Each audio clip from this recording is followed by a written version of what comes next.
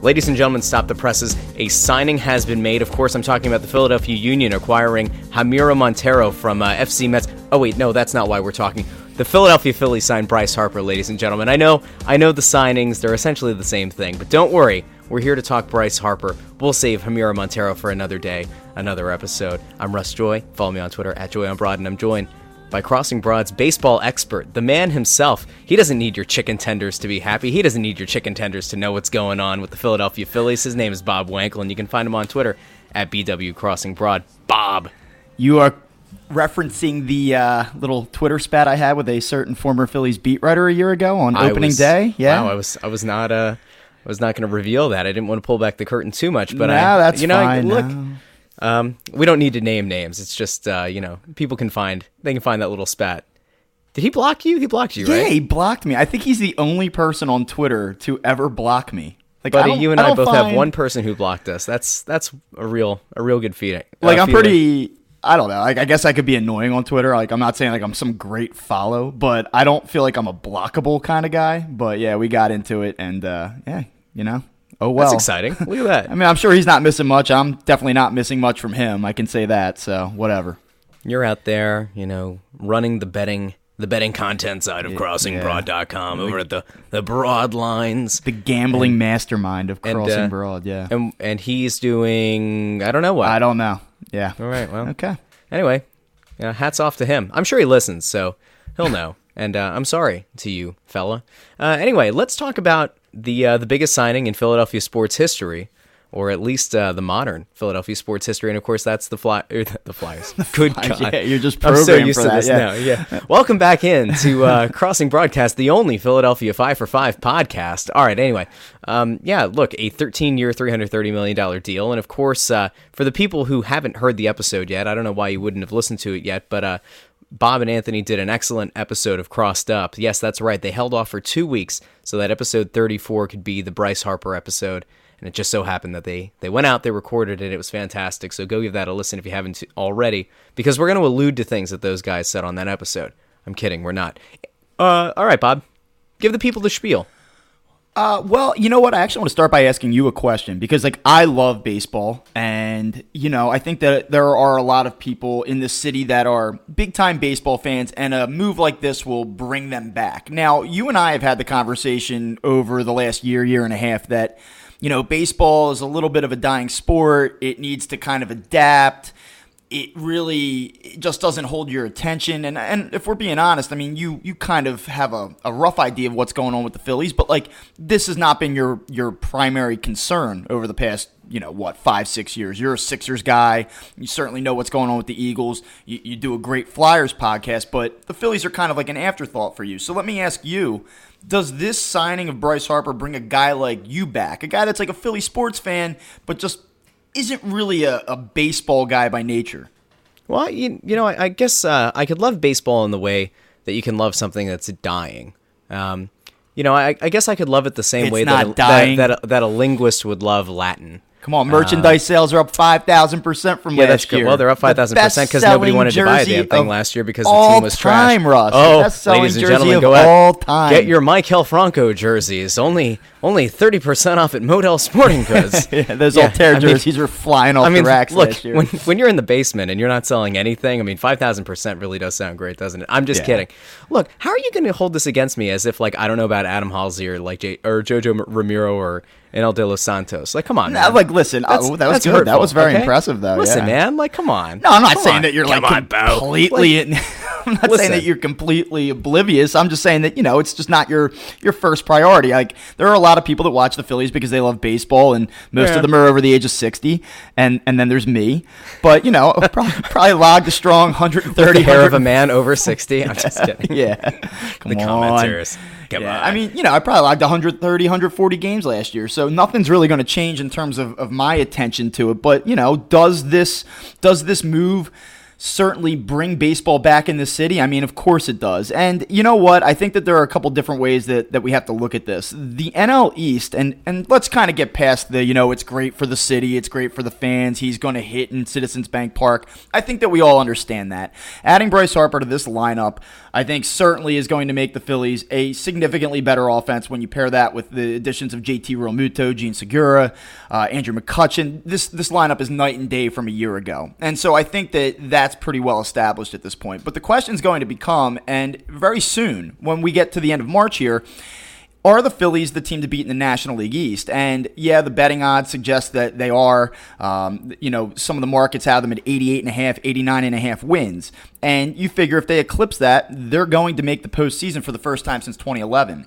But is this team really actually the most talented in the National League? And I don't think I don't know that it is. I don't want to say that it's not definitively. Oh, thanks. But I didn't realize I was doing a podcast with Anthony Sanfilippo, Mr. Happy himself. But you know what? If you've been reading the website for the last, the last 5-6 days, we've been very, very positive, and I've had a great time with this. The move is fantastic. I'm excited. I love the move. I love that the Phillies were able to close the deal.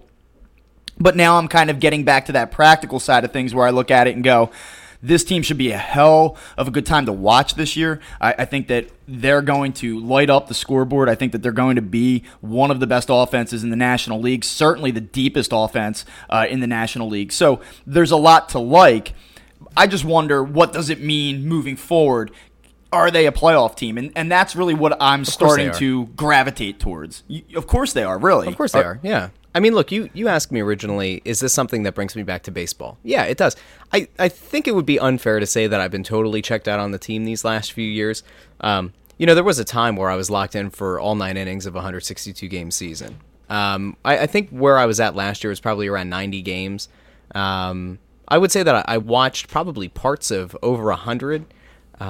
It's hard. It's hard when you have like toddlers. That's the thing that I think changes the calculus here. Is it one thing to like have the game on in the background? Yeah, but like I like to be actively involved. I have a hard time watching a game and not really like keeping up with it, right? Like I kind of live and die with every pitch. Now here's the thing. This is why I think the casual baseball fan is going to get back into it. This Phillies team has been so abysmal at the plate for the last few years. There have been so few guys that you can say consistently are somebody that you need to tune in for that inning. It's insane to think about, but we're 11 years removed, going on 11 years removed from the World Series win. We're probably, 8 years removed from there being a time where, like, Ryan Howard and Chase Utley were must-see TV. I think that 2012 was the last year, and I know that Howard wasn't He was on the decline there, so but 2012 was the last year you could kind of go in and sort of convince yourself like they're going to be a playoff team, they'll be all right, and they fell short that year, but since 2013 it's been tough. It really has. Look, I look at this now and I say, as a casual fan, if you haven't been thrilled with what you've seen at the plate the last few years, like now this is must see TV, right? Because whatever you project the lineup to be, I don't know if you want to go up and down the line. Here, let's set the lineup really quick. Go. McCutchen, Segura, right? McCutchen, yeah, Segura, I guess there's a lot of different ways you could do this. Cesar Hernandez really struggled in the second half of last season, but it came out that he was hurt. Hip flexor strain or whatever. So I had made this point with Anthony when we did Crossed Up. Basically, I kind of felt like last year, no matter what Gabe Kapler did, and he took a ton of shit, right? Like everyone wanted to just absolutely criticize everything that he did with the lineup. It drove them nuts. The thing is that he just didn't have an abundance of major league quality hitters in his lineup. So no matter what you want to do with your lineup construction, if you don't have the talent, you're going to be hard pressed. The Phillies they were dead last in the major leagues last year with a .234 batting average. So, they lacked offensive ability. So you can talk about, he should have hit Carlos Santana, second or fourth, or, they should have hit Rhys Hoskins third or fifth. It didn't matter. Because you had a lineup full of guys that were just not good enough. Now, this year, you come in and you could conceivably put 3 or 4 different guys at the top of this lineup. You could even hit Harper in the leadoff spot in some iterations of this lineup. Don't you dare say that. You certainly could. Guys like Gene Segura could hit leadoff, although I think he's best suited to be in the 2-hole. Andrew McCutchen has leadoff experience. Yeah, so, okay. Cesar Hernandez, before he got hurt last year, could be a leadoff type of guy. So, they have a lot of options here. So what? McCutchen, Segura, and then maybe Harper, Hoskins, Real Muto or Flip Hoskins and Harper, right? And then what? Who hits sixth? 6, 7, 8. I think that 7 and 8 is going to be Herrera and Franco Okay. in some order. And this is the beautiful thing about this lineup, right? Odubel Herrera is able to get on base. He's able to walk. He's going to be able to now work pitches. Michael Franco is going to be able to swing away because nobody expects anything out of the 8-hole hitter, right? And like all of a sudden, you've gone out and by virtue of signing the largest contract in North American sports history, you've done something that the Sixers failed to do. Here, get ready for the cross-sport comparisons. Yeah, sure. This is why I said in the summer, and now obviously it's worked out for the Sixers. Elton Brand's made great trades. You have Tobias Harris, you have Jimmy Butler, whatever. But one of the things that I criticized the team for was not getting a free agent wasn't just a big deal because of Brett Brown's star hunting comment that Kevin likes to kind of deflect into, star hunting or star developing with the clear, I would say it was the clear implication they said star hunting. When you don't go out and get one of those guys, now all of a sudden there is a magnifying glass that's put on your younger players. Markelle Fultz was really like the number one guy, right? Because if you'd gone out and gotten Paul George or LeBron James, all of a sudden there's a lot less pressure on Markelle Fultz. He doesn't need to perform. He can end up being the backup point guard, and while you'd be frustrated, you'd be more focused on that star, right? So that takes eyeballs away. What you have here, and like we saw with the Sixers, all of a sudden, it was a ton of pressure on Landry Shamet. It was a ton of pressure on Markelle Fultz to be a guy that he still has not proven to be, and I'm not so sure he's going to be. Even though today on Twitter he said he doesn't know what quit means. It's hard to quit something when you've never started. Anyway, I look at this now and I say Bryce Harper's addition now allows some of your younger guys to swing away and to not feel a lot of pressure to perform in like the 5-hole. Michael Franco all of a sudden can actually relax, play a solid third base for you. Crush a few homers, right? And like, there's not a ton of pressure on him. I look at a guy like Scott Kingery. I've never been like this big Cesar Hernandez is like supposed to be a piece of this team for the next 3-4 years. I just don't see it. If Scott Kingery can come in and hit in the 7 or 8 hole and like whatever he gives you is a plus, that's awesome, man. And like, I'm going to continue to beat the drum that I want to see Scott Kingery get actual minutes and like get actual innings. I don't want him to just be the super utility guy. I think Cesar Hernandez ultimately should be that super utility dude. And let Scott Kingery actually like start to carve out a little bit of a niche in this lineup. That's what you should do. It's what's best for your organization going forward. Whether or not he earns that time in spring training, I guess will be, remain to be seen. But this is like one of those huge things that you needed to do. Harper takes all that pressure off. And now all of a sudden, like, that also takes pressure off that staff that was overtaxed last year and quite frankly overperformed. Yeah, well, let's talk a little bit about the bottom of the lineup. I mean, Michael Franco, he's an interesting case. I mean, the guy struggled in 2016, 2017, and a lot of us, I think, were ready to move on from him. And people forget that he's 26 years old. I mean, he's going into his age 26 season. Guy hit 270 a year ago with an OPS 780. So, I mean, if he can replicate those numbers out of the bottom of the order and out of the 7-hole, out of the 8-hole, all of a sudden you're going to have a renewed appreciation for a guy like Michael Franco. The problem is that when he was supposed to be the savior and he's hacking away in the 3 and 4 hole and he's not getting it done, you go like, this guy underwhelms me. But now if you have guys like Real Muto, Harper, McCutchen, Segura, when you protect and that becomes the core of your lineup, and then Franco's sort of like like an ancillary piece, all of a sudden you go, this guy's pretty damn good. And even you look at a guy like Odubel Herrera, and I know he's hurt right now, but he was arguably the best player in the National League for the first 2 months of the 2018 season. Now,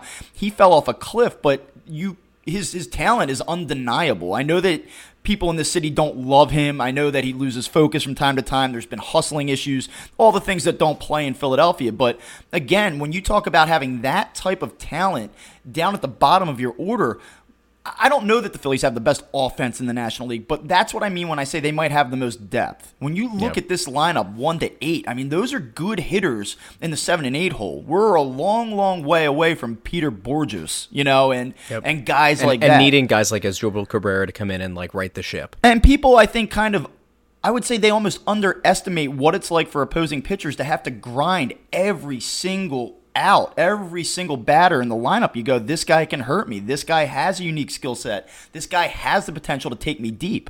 I mean, and that's really what the Phillies offense now is, 1 through 8.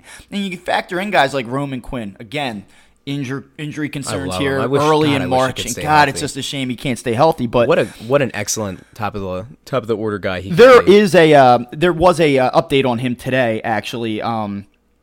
He's out with the oblique strain, and they do think that he's improving a little bit more quickly than they initially had anticipated. And opening day is still a realistic possibility for Roman Quinn. So we'll see what happens there. He's Michael Neuver. Yeah, I mean, you just don't. Yeah, another curl sport reference. That's good. I actually have a good one lined up. So, I mean, again, the depth of the lineup is outstanding, and I think that that's what we should be most excited about. I mean, you said it. The last couple of years of the Phillies have been tough to watch just because, frankly, they've been impotent offensively. Well, when's the last time that you could actually think of this team having a legit shot to put up a crooked number? You know, you're down 3 runs in the 7th inning. The last few years, that's a death sentence. That was what was amazing about the 06-07 Phillies. You know, they would fall behind 3-0, 4-1 early in the game, and you kind of said, don't sweat it. You know, last year, you fell behind 3-0, 4-1. The game was over. Yep. You know, and there were so many nights, especially in the first half of the season, where they completely wasted quality pitching performances by their starters. And, you know, not to say that they're going to be totally immune from that this season, but I do think that they are certainly going to just absolutely turn the tables in terms of offensive output this season. And the one thing about Bryce Harper that's kind of interesting, and you talk about how do you construct the lineup, and the conventional wisdom is to sort of, you know, put Harper between Hoskins and Real Muto so you have that righty-lefty-righty look.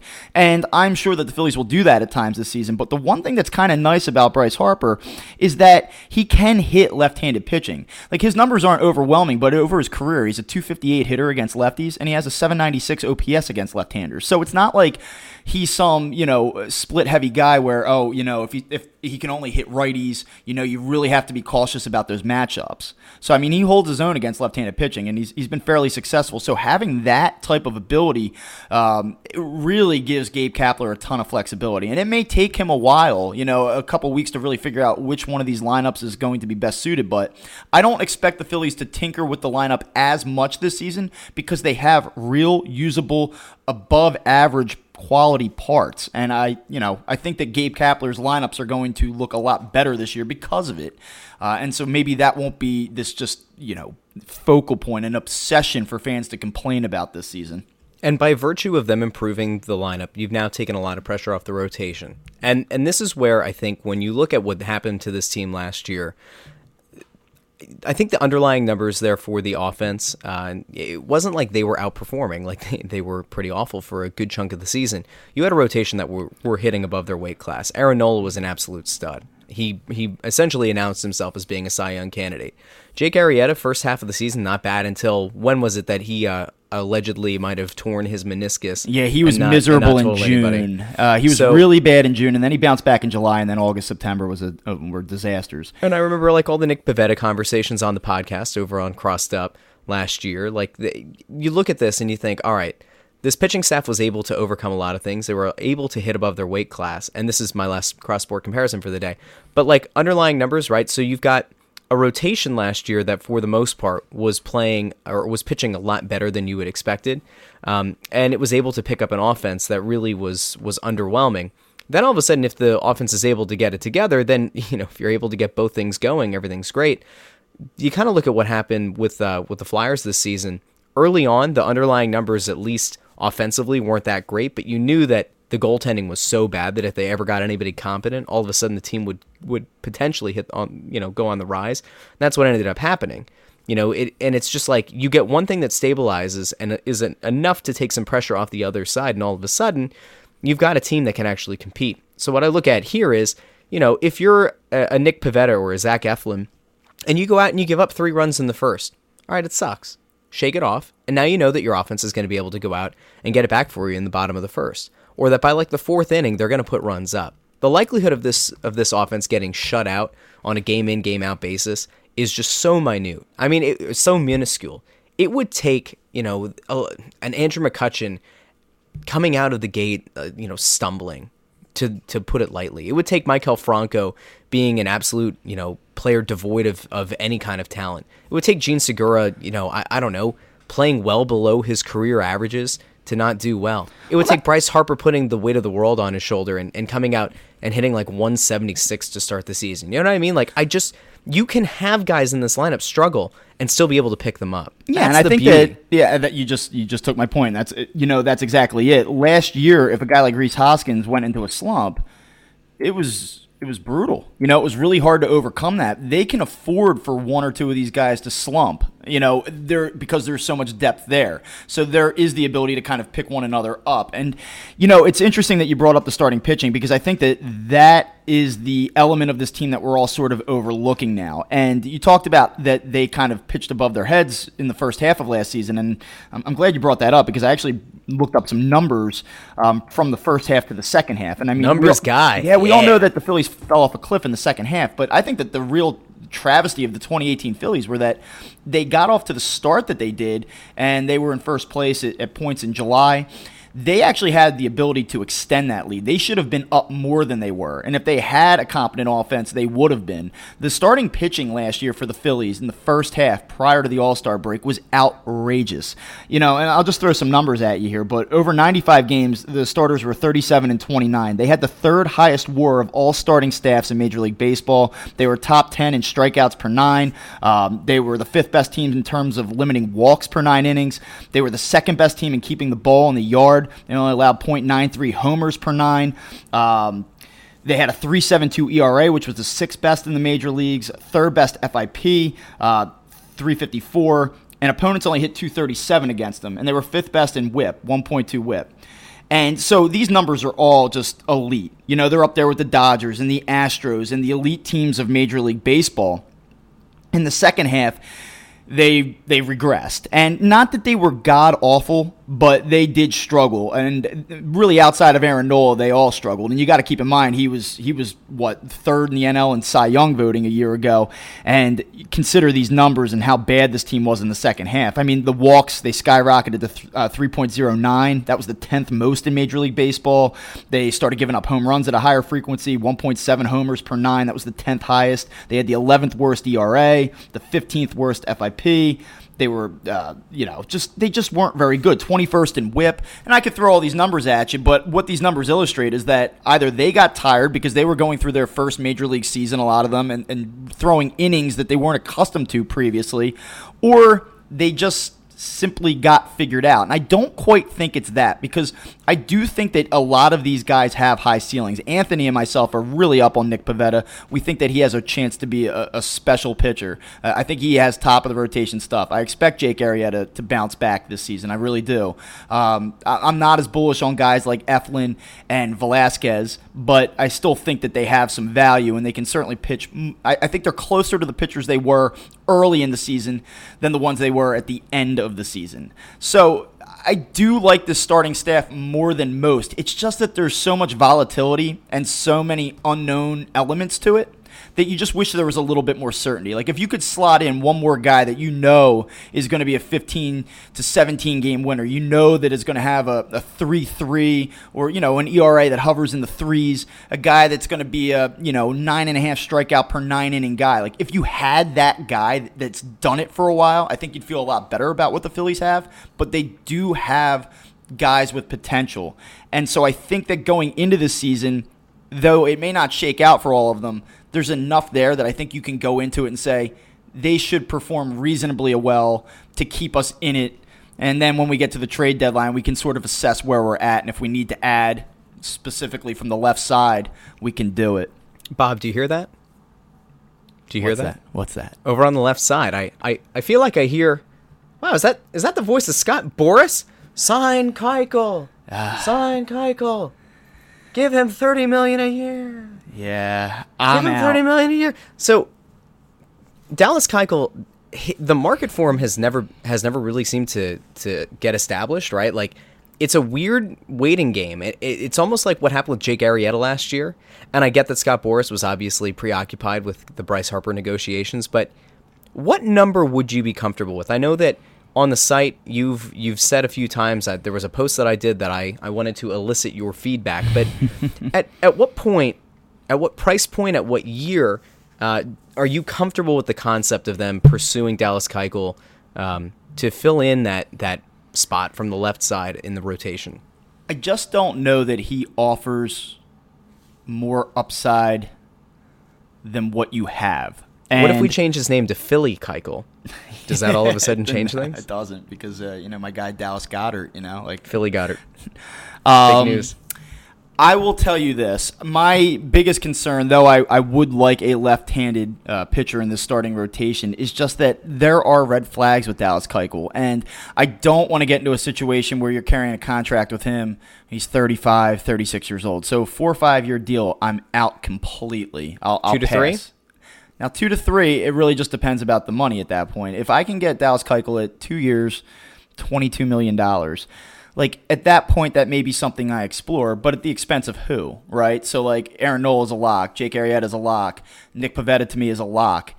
Then things open up a little bit more. So, do you want to bump Vince Velasquez? Do you want to bump Zach Eflin? Like, so that's let's that's bump what the Vince Phillies Velasquez, have to. because there's another way I want to go with that. But Okay, and so that's really what the Phillies kind of have to ask themselves. And is that worth another $10 million to $15 million a season commitment? And I still don't even know what Dallas Keuchel's expectations are. Like, I mean, I don't know if this offseason has been a reality check for him, and he's like, okay, maybe I'm a $10 million a year guy, and I thought I was a $20 million a year guy.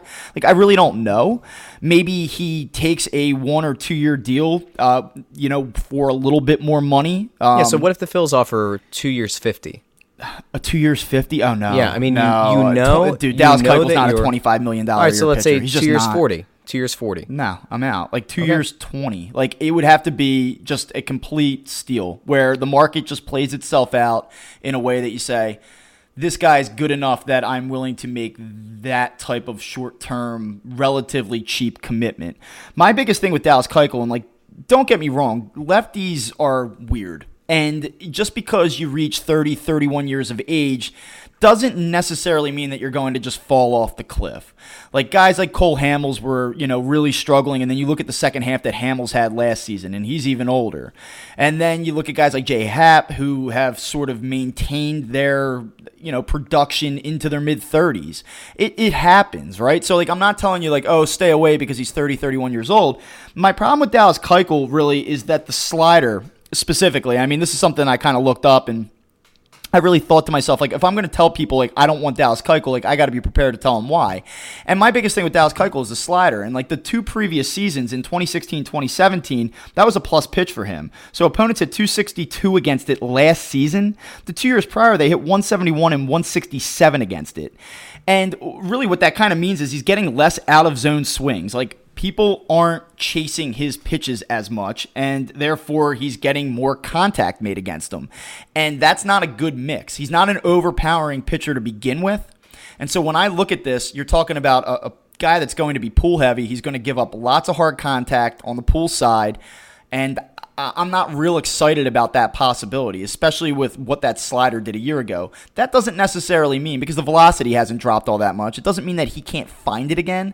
To me, it's just a bad bet, though, because if he becomes like a 1-2 pitch pitcher, that's going to be ugly. I mean, it's going to be really ugly for him. So that's my concern with Dallas Keuchel. The other concern is that the Phillies' defense on the left side isn't great. Now, it's a lot better than it was a year ago. It's better than Mike Franco, Scott Kingery, and Rhys Hoskins out in left field. But Andrew McCutchen, who I actually think will play a quality left field for this team, Mike Franco, and then Gene Segura, who's still kind of a suspect defensive shortstop. I don't like the idea of these guys with pull contact hitting against this defense. I don't think it's a good mesh for him. I don't think it's a good fit here. So that's my big concern with Dallas Keuchel. It's a great name. It's a good idea in theory, but I don't know, man. So let me throw out an idea that I really do like, and that is a guy who might choose to sit out the season, according to his agent. That's Craig Kimbrell. I don't know if there's anything that is a more win-now move than going out and signing a legit closer to now take a little bit of pressure off of your offseason acquisition of Dave Robertson and Sir Anthony Dominguez, right? Like, let's push those guys back, or I guess, move them up. And now all of a sudden you have the best 7, 8, 9, and I don't remember since we had Uga Urbina. I'm just kidding. Oh, he's a free agent, by the way. I think he just got out of prison. Yeah. So if you have a machete and some gasoline, by all means. A shed and a gasoline and yeah. Pues no eso seguro, lo siento. Anyway, look, I really do like the idea of Craig Kimbrell. I think it depends on what the deal is. I don't want to go long term on a reliever. I don't think the market is ever going to really set up for that. No pun intended. But maybe a 3-year deal for Craig Kimbrell? Yeah, so he turns 31 later this year. He's an elite closer. There's just really no doubt about it. I mean, even in what some kind of considered to be a down season last year, he still had a 2.74 ERA. The FIP was 3.13. Strikeouts per nine, 13.86 strikeouts per nine, and that was actually down from 16.43 in 2017. The issue for Craig Kimbrel last year was twofold. Number one, the control kind of betrayed him. He jumped from 1.83 walks per nine in 2017 to 4.48 walks per nine. So the control, and it just kind of came and went on him. And he also gave up home runs at a pace that he just simply hadn't ever before. He actually gave up more than one homer per nine last year, and he never even came close to eclipsing that number throughout his career. So those are two things that I think give teams a little bit of pause. I think the age gives teams a little bit of pause. But I think this is going to come down to Craig Kimbrel's expectations. I mean, there were some rumors out there earlier in the offseason that, he thought he was going to get a $100 million contract. I don't think that those expectations are realistic in this market. I don't think that teams value the closer as much. I think that that's for sure. And I think that if you can come down and you can get him on a 2 or 3 year deal, I could see a team signing him to a, I don't know, no, 3 year $50 million deal. Like, maybe that's out there, some high annual average value, maybe. That's the thing that can actually, you went back to one of the first questions you asked. Does this get you the division? Does it make you a legit contender in the NL? I think if you're able to solidify the back end of the bullpen, then yeah, I think that the signing of Craig Kimbrel really does put a bow on what might be the best Phillies offseason we've ever seen. Like, kudos to Matt Klentak, because I know that he caught a lot of heat last year for not going the full Hinkie model, but like definitely not spending the money that John Middleton probably could have had him spend. I went and I was reading what was it, Matt Gelb for The Athletic wrote the pretty definitive history of how the Bryce Harper deal went down. Yeah, that was a great piece. If you haven't read that, that's something that I definitely recommend you go read. And it was so good, but like Matt Klentak's the reason that the deal got done. Like in a sense, like he ended up kind of mediating between Middleton and Scott Boras. They had kind of reached that impasse, the other two, and Klentak had to be the one to go return a phone call, and really he was the one who got everything kind of figured out at the end. So like kudos to him. And like I know this is going off on another thing here, but like kudos in a sense to Gabe Kapler, because for as much heat as the guy caught this offseason for some things that went down allegedly while he was with the Dodgers, you look at it and like obviously the top free agent on the market is going to care who the manager is. And Klentak and Kapler came up large in this. I mean, obviously Middleton came up the biggest with the money. There's no way around it. The biggest contract in North American sports history, like money and years, is going to go a long way. But you're not going to want to play for a team if you think the manager's a total moron, and you're not going to necessarily want to play for a team if you don't think the GM is competent enough to continue to add if your window for contending is now. So yeah, I agree with that. One thing I will say about Gabe Kapler, I would say I'm pro Gabe Kapler. I lean on the side that says, I think that he just kind of needed to. I think last year was a little bit of a learning process for him. He seems like your kind of guy. He's sort of weird. Quirky, yeah. He works out. Yeah. Lathers up a little bit of baby oil to get the nice tan. I don't know how much I've been working out lately, but I'm trying. Well, I hope so with all the video you're going to be a lot of video. People are like, that guy has man boobs. I'm like, all right, time to start doing the chest flies, man. You never saw the movie 8 Crazy Nights, did you? The old Adam Sandler cartoon? Yeah, sure, yeah. Jelly Jugs, next time you come to my court, you better wear a bra, okay, son? Oh, wait, no, that was Adam Sandler's character. He goes, oh, man, that's right. Whitey Duvall says, yeah, come on, son. What was the line? He's just kidding, son. You have very nice boobs. Like, that'll be me. I'll go up to the office as you're recording, and the next time you feel self-conscious, I'll just, Aren't people mean? Like, people are so mean online, like, especially Crossing Broad commenters. Dude, surprise. Does it, like, I don't know. Does it ever get to you? Because, like, I feel like people are really mean to you, actually. No. Look, it's fine. Think. Kyle put the job posting up, which he got skewered for. I got murdered. He put up that job posting, and he put the line at the end that, like, we even pay Russ, and there was only one comment. I was actually, it's not that I was disappointed, but there was only one, and it was somebody who, like, oh, Russ will do this job. He does, like, everything for you. Not well, but he does it. I'm like, well, that's actually kind of a compliment in a way. right? I mean, it's like it's a total loser mentality, but it's like, yeah, I mean, it's sure, great. yeah, it'll get great. done. Yeah, fine, great. Anyway, I think we were talking about, should we sign Craig Kimbrell? There we go. Working out. Gabe Kapler. Yeah. Back to Kimbrell. Well, listen, Got to do it, Bo. Would you agree that 13.8 strikeouts per 9 is a pretty good number? Like, you would want that out of a guy out of the back of your bullpen? Yeah, I'm not so sure Vince Velasquez couldn't do. I'm just kidding. Yeah, absolutely. Yeah, like you would probably say that. Like, what if I told you that Hector Neris was striking out over 14 batters per 9 innings last year? Like. What if I told you that? And what if I told you that Hector Neris had a 2.04 ERA in the second half last year? What if I told you? Yeah, there's going to be a 30 for 30. Statistics can sometimes be misleading. What if I told you that Hector Neris allowed a 172 batting average to opponents last year? I mean, my point is that Hector Neris actually is as much of a disaster as he was in the middle of the year when they sent him down. He came back, and in the second half of the year, he was outstanding down the stretch. And I don't want to go into it and necessarily say, like, we're going to rely on him to be a big piece of this bullpen, but the potential is there. I mean, you're talking 14.35 strikeouts per 9. That's a big arm, and he has swing and miss stuff. In the second half, he struck out half the batters he faced. I mean, he was that nasty.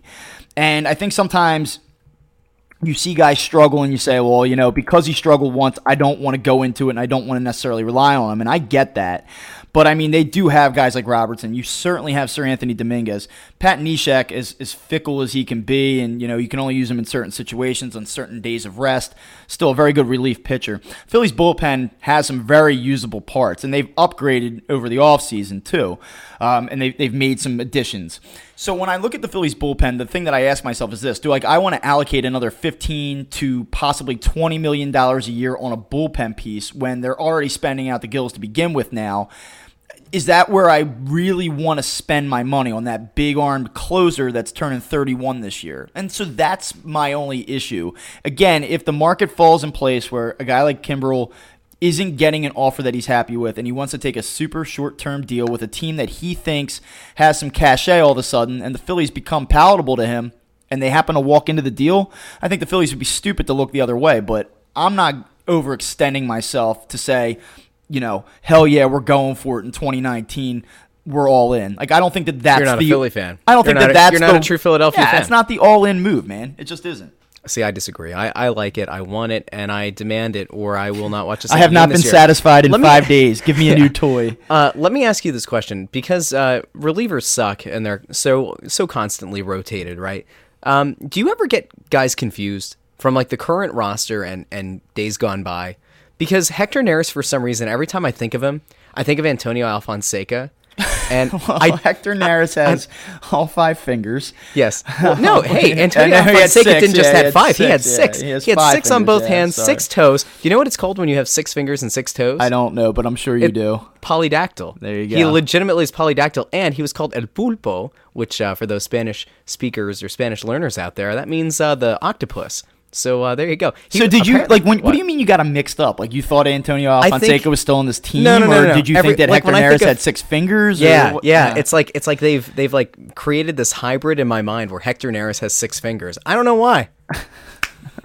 Okay. Who's that guy out there that they sent down to the minor leagues last year? I don't remember his name. What was his name? He was horrible, and he came back up, and he had like a 2.06 ERA when he came back up. Oh yeah, that was a 6-finger Neris. Yeah, should have seen his 6-finger split fastball. Huh? Yeah, he hasn't pitched since 2007. So that Antonio Alfonseca. I thought you meant Hector Neris. No, I was like, oh my god, what happened last year? So it's been 11 years, but like we said, I told you it took a couple years off from baseball. You can admit it.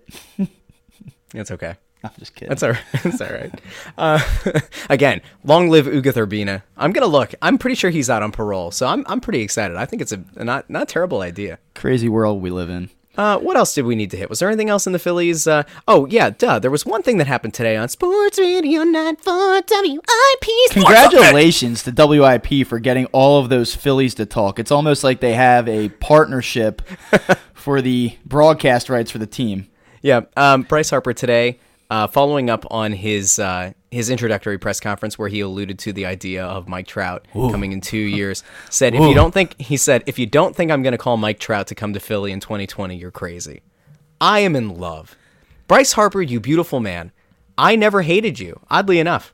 I never really felt the disdain that I should have felt as a Phillies fan. It was as if my heart knew that someday you would be ours. You know why? Because the Phillies sucked. That's part of it. Because since Bryce Harper's been relevant, in the major leagues anyway, the Phillies haven't been a competitor, really. So there's nothing to really hate. You're like, oh, Bryce Harper, he just walked us off. We're 9 games under 500 now.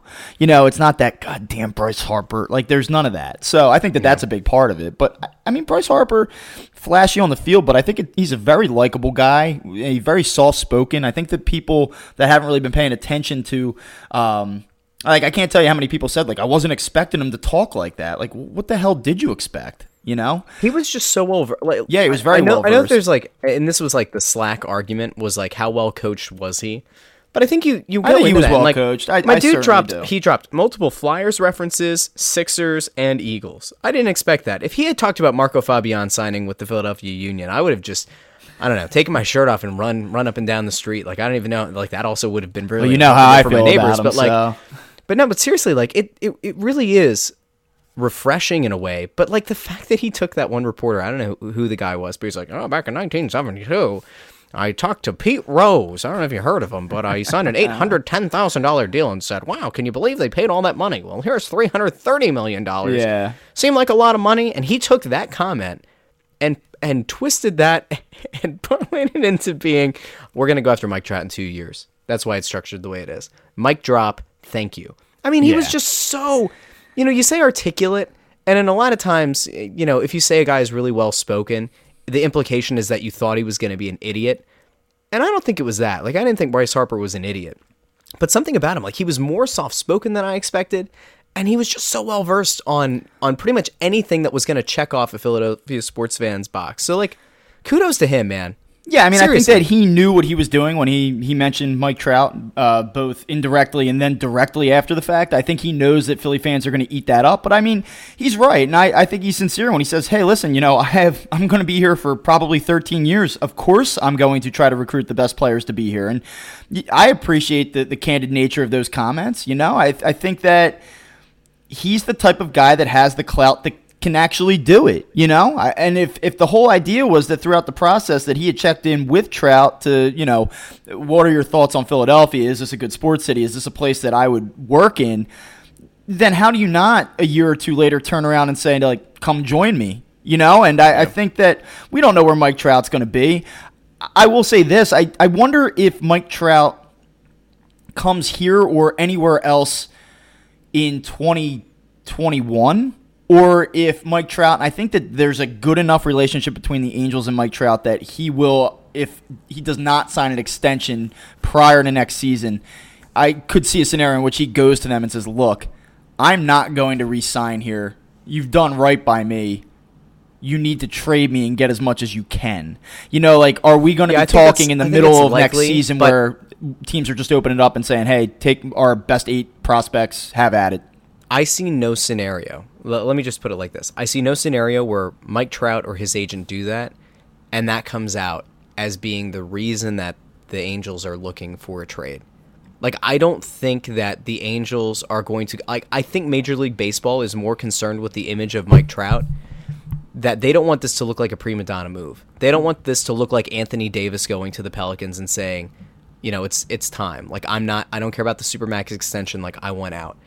I don't think that's going to be the narrative. I think it is going to be Trout didn't sign the extension that was offered to him. He wants to explore free agency, and it's going to remain open-ended like that, even if he goes to the Angels and says, I'm not coming back. It's over. Go out and get what you can for me. I just think that baseball is going to be so concerned on not making it look like their players are trying to negotiate or work these power plays with their agents that you see in the NBA, because it takes a real hit on a guy's credibility. And in baseball, I mean, you think about the general, the average age of a baseball fan, that kind of stuff doesn't play well. You know what I mean? And so I think that's part of it. Let me throw it to you this way. I mean, So the NBA has obviously been wildly successful, and baseball has had its share of struggles. do you think it's possible that Major League Baseball would actually do the exact opposite and say, you know what, Bryce Harper, go ahead, go out and try to recruit the super team, and that will drum up interest? Like, could you imagine the ratings if Mike Trout and Bryce Harper were playing side by side in the outfield for the Phillies? Does it really matter in terms of like credibility and you want to try to sort of downplay the idea that these guys are making backdoor deals talking to one another? Like, it doesn't seem to affect the NBA's popularity. I mean, so what's the difference? And don't say it because the game's boring. Well, no, it's a big difference because what happens is, you look at guys like Kevin Durant, Kyrie Irving, and Anthony Davis. Durant's been, pretty condescending to the media because he doesn't want to talk about it because everybody seems to think that he's going to pursue perhaps the Knicks. Kyrie Irving told the Celtics fans before the season that he was going to re-sign, and now all of a sudden he's gotten cold feet. And Anthony Davis went from being a guy who was looked at as a, top 4, top 5 big man in the league to now being this guy who's never won anything, gets injured every year, and now he's trying to work out a power play to go to the Lakers. So he's taken a big hit. And it's not just within his fan base. It's across the league. Super teams in the NBA have really screwed up the league. I mean, there's no other way to put it. It is thrown off the competitive balance. In a sense, it does make for some really interesting matchups that would typically be a playoff match. But ultimately, I don't know. The Warriors are not good for basketball. They were for a year or two just to try to, bring people in to say, wow, is there anybody that's going to be able to take this team on? But 5 years of it is too much. I think baseball would be smart to allow these guys to try to make super teams because, again, one guy's impact on a lineup isn't nearly as strong as adding one more transcendent player on a basketball team. Sure. Right? Yeah, so, no, you're right. And I think that's why, if you're Major League Baseball, I think that you might want to see Mike Trout and Bryce Harper get together. Absolutely. Why wouldn't you? Why wouldn't you want somebody to go and play with Manny Machado now in San Diego, other than the fact that, they're going to be an interesting story insofar as their farm depth is so great that in the next couple of years, they could end up becoming this team that was grown the right way, and there's a storyline around Manny Machado being the guy that gave them, the boost they needed and is kind of leading this new group forward. But if you're Major League Baseball, you have to at least entertain the idea of having a star. The reason that I'm saying that... Let me ask you a question real quick. Yeah. Just real quick. What do you think are the top 5 or just a couple of the top 5, maybe even more marketable, well-known teams in Major League Baseball? Just off the top of your head. Well, the Yankees and Red Sox. Sure. They have to be. I would say the Dodgers are. Absolutely. The Dodgers have been successful. Yeah. You can make a case that the Giants are. I think you can make the case that they've won 3 World Series in the last Cubs, 8 years. The Cubs are wildly known, sure. and you probably say St. Louis because everybody thinks back to Pujols and Mark McGwire. Mm-hmm. So I say those teams. Yeah, I'm in agreement with you, and I'm glad you named the teams that you named because I think that one of baseball's problems. You talk about there being a little bit of a fatigue on the Warriors. You had the Dodgers and Red Sox play each other in the World Series last year, and you're talking about coast to coast, 2 of the more prominent teams in Major League Baseball, major markets, and nobody watched. Nobody cared.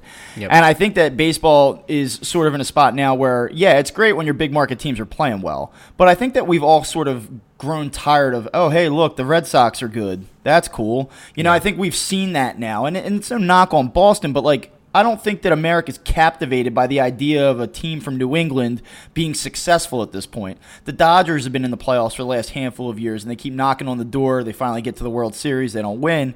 But I think that we've all kind of just said, yeah, it's the Dodgers. Okay. But the thing that hampers the Dodgers is, everybody knows what their fans are like, where they show up late and they leave early, and, nobody wants to get behind LA as the team to take down New England. Sure. Even though it's a New England team, it's kind of a battle of. And it's the same thing enemies, with the Yankees. Right? So, are the Yankees now a sympathetic figure because the Red Sox have had so much recent success? That's a hard narrative to sell. And so I think that Major League Baseball will benefit from big market teams. And even mid-market teams that are improving, to get some fresh looks in there, to get some different names in there, I think will be good for the game. A team like Philly, you're talking about a major market, but they've been out of the public eye now for almost a decade. So them being relevant again, I think is good for the game. Guy like Manny Machado going out to San Diego, I don't know, man. Ultimately, you're on the West Coast. I don't know that there's going to be a ton of interest in the Padres inherently. They're going to be really good, I think, especially in a year or two. But I do think that just getting a different look, getting some new blood, getting different players, and I know that Harper's been a household name for 7 years now, but I just think that giving the average fan something else to look at with different teams to look at is refreshing, and I think that has a chance to help the game progress a little bit here because it surely has been hurting the last few years. Let me play devil's advocate on both of us. Sure. Here's the reason that baseball shouldn't want Mike Trout to go to Philly to team up with Bryce Harper. There are very few guys in this league, in the sport in general, that are a marketable commodity. There are very few players that if they walked into a bar, anyone would know who they are. If Nolan Arenado walked into a bar in Philadelphia, how many people would be able to point him out? Nolan Arenado, probably 10% of the population, 10% If of Mike the Trout sports fan. If Mike Trout walks into a bar in Milwaukee, how many people are going to know who he is? It's going to be a higher percentage, Sure, right? yeah. And so, I think that's part of the problem that baseball faces. Now, you could say that in theory, having a market like Philly at the top of the National League would be great for 5-6 years, and it could be awesome. The problem is now you've taken two of the more marketable and two of the only really well-known figures in the sport out, to the casual fan. Now you've put them on the same team. Is it good for ratings? Sure. Is it necessarily the best thing for the sport? I'm not so sure. Like, maybe you do want to have those guys in different markets. Now, I would tell you that maybe Trout goes. Go ahead. I think the Trout star has been. How about this? Trout star has been wasted in Los Angeles. It has been, and no part doubt. of that is because that he's on the wrong team in Los Angeles. Yeah, he hasn't exactly been a willing participant to his own marketing though either. That's not really his game. He doesn't want to do that. He doesn't really want to feature himself. But I think that if you put Trout in this city, you are whatever it is that you're trying to market through or around Mike Trout. You couldn't do it any better in Philadelphia. He doesn't even have to do anything. The fans will do it for him. His star will just absolutely skyrocket here. So, and it could in other cities as well. If he comes in, goes to New York, he goes to Boston, he goes to the Cubs, he would be huge there as well. But I think that if the idea is let's maximize the star potential of the game's greatest player, this isn't even being a homer because I don't know that Bryce Harper. I think Bryce Harper could have gone elsewhere and we could have seen a similar reaction to this. But Trout, you don't get any more out of Mike Trout anywhere else. That I believe. Yeah. So. No, I think you're right. So that's what we're going to do. We're going to talk about Mike Trout for the next 2 years, aren't we? 6-1-0. Yeah, I don't know. We are. I are. Guess. He really is the best player in the game. And dude, so what if you're going to talk about somebody, what if he hits free agency and he signs somewhere else? Like Buster only put out there signs with the Mets. No, Buster only put out the Phillies and the Yankees would be like the two teams. Yeah, but Buster only can't get through a tweet without tweeting about the Yankees. Well, look, I'm just saying. Can you imagine if Trout? People were saying, if Bryce Harper doesn't sign with the Phillies after all of this, is he going to be the most hated sports figure in Philadelphia history? And I'm like, well, he never came out and said he wanted to play here. This is before he signed. Yeah. I'm like, he hasn't done anything negative to the fans of Philadelphia. He hasn't gone out and said that he wants to sign here and then doesn't, right? If Mike, and honestly, Mike Trout has never said he wants to come back and play for the Phillies. It's just everybody thinking, oh, he's a Philly kid. Millville, New Jersey. It's pretty much Philadelphia East, right? If Mike Trout... Have you ever been to Millville? No. Oh, boy, yeah. I couldn't find it on a map. I know it's something. It's in New Jersey. Yeah, I'm a South Jersey guy, and Millville's a special place, man. It's a different kind of town. If Mike Trout hits free agency in 2 years and signs elsewhere, I don't know how he doesn't become one of the biggest villains in Philadelphia sports. It's like, I don't care how many times he goes shooting deer with Carson Wentz. If the dude doesn't sign here, no more footballs for him, man. It's like, yeah, seriously, Zach Ertz throws it in his face, actually tries to break his nose actively. I don't know. It's the only thing that I think can go sideways here. But dude, can you imagine after the sheer abject hell we've been through for 8-9 years with this team, if they're able to go out and not only have Bryce Harper, but they can add Mike Trout? Can I say this other thing? I'm a little bit surprised. I'll be honest. I know that I said that at the press conference. I was surprised with how soft-spoken Harper was. I genuinely thought that if he signed here and signed the biggest contract in baseball history, that he was going to want to be the guy and would not want to have his star questioned. He was going to want to be the brightest star, and Rhys Hoskins was going to be a star because he grew with this team. But I never foresaw a situation where he would be out actively trying to recruit a guy who is in pretty much every metric better than him. And I think that in of itself is a very fascinating storyline in this whole thing. Yeah, I think that that's pretty revealing. I think that that's a good quality, certainly, to have, and I think that it shows you where his priorities are now that he has $330 million in his bank account over the next 13 years. Yeah, we'll see how it plays out. I mean, we're so far away from it. I mean, who knows? I think that the Phillies have a chance to add some really good players over the next year and a half to 2 years before Mike Trout. So that will be, I think that this year is really going to be interesting in a lot of ways. You know, not only how does Harper play, but how do the Phillies play, and do they meet expectations? Do they reach the postseason? Do they make a run once they're there? It's going to be really interesting to see how this goes. I think that there's going to be some wiggle room. People are like, well, wait until he strikes out or has his first 0-for-4 game. The Philly fans are going to crush him. I think that the fact that he picked Philadelphia after this prolonged ordeal, and the fact that he's out recruiting Le'Veon Bell on Instagram. And that's amazing. That was awesome. And like he said all the right things about Trout. I mean, he's killing it right now. And I think that he is buying himself some goodwill. Now, if we look up in the middle of August. Does this mean that Bryce Harper's been inside of the Gritty costume this whole time? Yeah. Because the only person who's yeah, like, I think if he's hitting 230 in August, we're all going to crush him. But I do think that there's going to be some wiggle room here. I think that he's won the city over more than I thought he possibly could have by signing here. I mean, it's just been unbelievable. This whole response by the city's been unbelievable. The amount of tickets that have been sold, the merchandise that's been sold, the things that he said, the excitement around it, it's more than I would have even anticipated. And you're talking to the guy that woke up at 2 a.m. when the tweets came out and started banging out, Mike Trout, or, Bryce Harper to the Phillies, maybe he said, she said type of stuff. I mean, I thought there was going to be a big response. I didn't see this coming. I'm proud of you. Proud of all the work that you've done for the Phillies. And now I look forward to you breaking down the story of some prospect who was down on his luck. Yeah, we're back to that now. He's a rookie. He's 36 years old, and the game had left him by the wayside, and he never gave up hope. And there was a little boy with a terminal illness who told him, go back out there and win one for me. And that little boy survived, and now Dennis Quaid. Oh God! Yo, did you see on that vein? Like, did you see the little kid that his parents told him when he got off the bus? The little boy who lost his eye to cancer, right? Did I lose you? You just lost me. I'm back. There. All right. Yeah. The little boy who lost his eye to cancer. Yeah, I saw that. It was really nice. Awesome. Yeah, it was a really cool story. They actually played it at the press conference and all. Yeah, it was neat.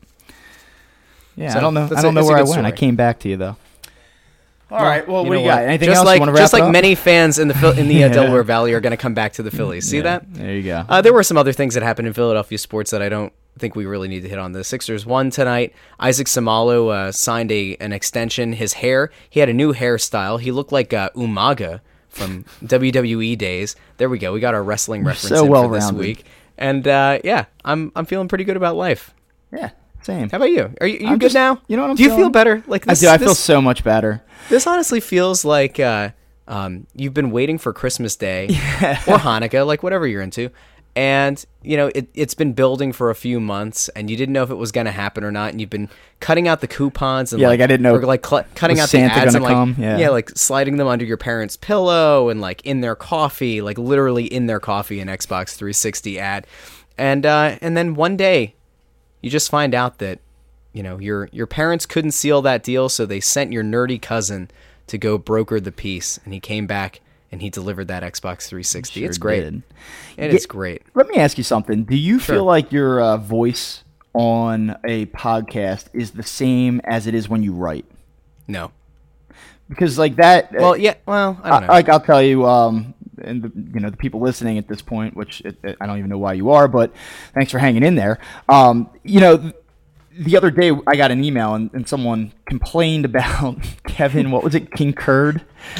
Yeah, Kevin Kincurd and what was it? C.W. Banks. So I mean, but C.W. Banks. For all your paper needs. So the guy goes like, can that dude get through one baseball story without like sexualizing another male athlete? And I'm like, sorry that I'm having fun. Like, sorry that Bryce Harper is a beautiful man and he has great hair and I'm very excited and we're just joking around having fun with it. But another person actually emailed me directly. And they were like, the thing that's really kind of crazy is I listened to Crossed Up and I listened to you talk about baseball and you're, very factual and you use a lot of statistics and you're sort of reserved. But then when I read your writing about the team, not that you don't incorporate those things, but then you're writing about, John Middleton unfurling him, his wallet and financial package and making these like weird jokes, and someone was like, your voice writing is so much different than what it is on your show. And I mean, that's because I don't want to talk like that verbally, I guess, but like that's what I wonder, like, is that a thing that everyone else kind of goes through? Like, do you feel like everything kind of lines up for you, or do you feel like your voice is different when you speak it versus when you write? I super censor myself on both. So I don't know. I think I think that's really what it comes down to. I'm like, you really don't know, man. Like if we pulled off all the censors and just let it rip, it would probably be a lot different. If you pulled off all the censors, like you'd get a wildly different take from me on a lot of things. Yeah. I'm sure that kind of is the case with everybody. I would say my Slack voice might be a little bit more like what my regular voice would be. I want to put together like a quasi-serious show, and I mean most of the stuff that comes out of my mouth verbally is completely ridiculous, and so that's why I have a hard time finding the balance between those two things. Well, and this is the argument that I think comes up in Slack every once in a while, just about the site in general. It's a thing that I kind of keep coming back around to, and it's I think that pretty much anybody who's on staff has the ability to go in and write a real think piece, to write in a way that can, really do an excellent job of weaving in analytics in pretty much any of the sports and do it in a way that would be a standout piece on any site. But the fact is that I think a lot of the people who read the site are not necessarily looking for that. I think there is a larger portion now that know that it's available to the site. But I think there are people who still go by what Crossing Broad was at its inception, which I would say was a little bit more. Well, it definitely was a little. Was more gossip based, right? It was like sure. TMZ Philly-ish for sports, and that's not to say that it was a bad thing. It's just that now, like, you can still get that, but you can also get Kevin doing a breakdown on a set that Brett Brown runs after timeouts in the third quarter, and like the video breakdown and everything that goes with it. You can get Anthony with his sources giving you like the real story about like what's going on with the Flyers. Your stuff, you are capable, more than well-versed in explaining why a guy's struggling at the plate in something that goes just beyond the numbers, but actually breaking down why something in his swing is wrong and how he could possibly correct it because you understand that. But the fact is that kind of stuff gets buried on the site. It's like it's there and it gets a lot of views. And then, we have other stuff that people really want to see. So like, if one of us goes and puts together a really well thought out piece, Bryce Harper signing kind of buried that stuff, and it's okay, and I think that kind of is one of those. Yeah, I think that we struggle with this within each individual sport. I mean, last year, I wrote a piece about like Nick Pavetta's slider and how it kind of lost bite in the middle of the season at one point. And that requires a lot of research. I posted a bunch of charts. I explained them. And it was, I thought, a pretty solid piece. And, you get a decent readership on it. And people kind of go, oh, that's cool. You can do it. And I think every now and then you have to show that you have that in you. But I think a lot of times you come to the site and you're expecting to see, like, Bryce Harper, weird sexual innuendo reference, fart noise. And here's a tweet. And that's what people come for, right? So you kind of go, like, do I want to bang out a 4-hour piece with research on something, or do I want to make a couple jokes and then we can all move on and do it again? And I think that's it's the line that we toe. Like there were things like during the Flyer season, like every once in a while I'll go out and do like a player profile piece and I'm happy with how that kind of stuff turns out, and it usually gets pretty good traction. But if like Gritty does something goofy, like goes streaking at the Stadium Series game, like that's gonna crush. Yeah. For better or worse. It's just the way that it is. But I don't know. I think that's going to be one of those things. Like as we go forward, I think the balance is getting there, and I think ultimately people know that they're going to be able to go to the site for a really solid analysis of games in a way that's not going to make you feel like you need to pop 3 Advil before you read it. And I think that's one thing I'm looking forward to with the Phillies season is now the season is setting up to be a good one. It's setting up to be an exciting one.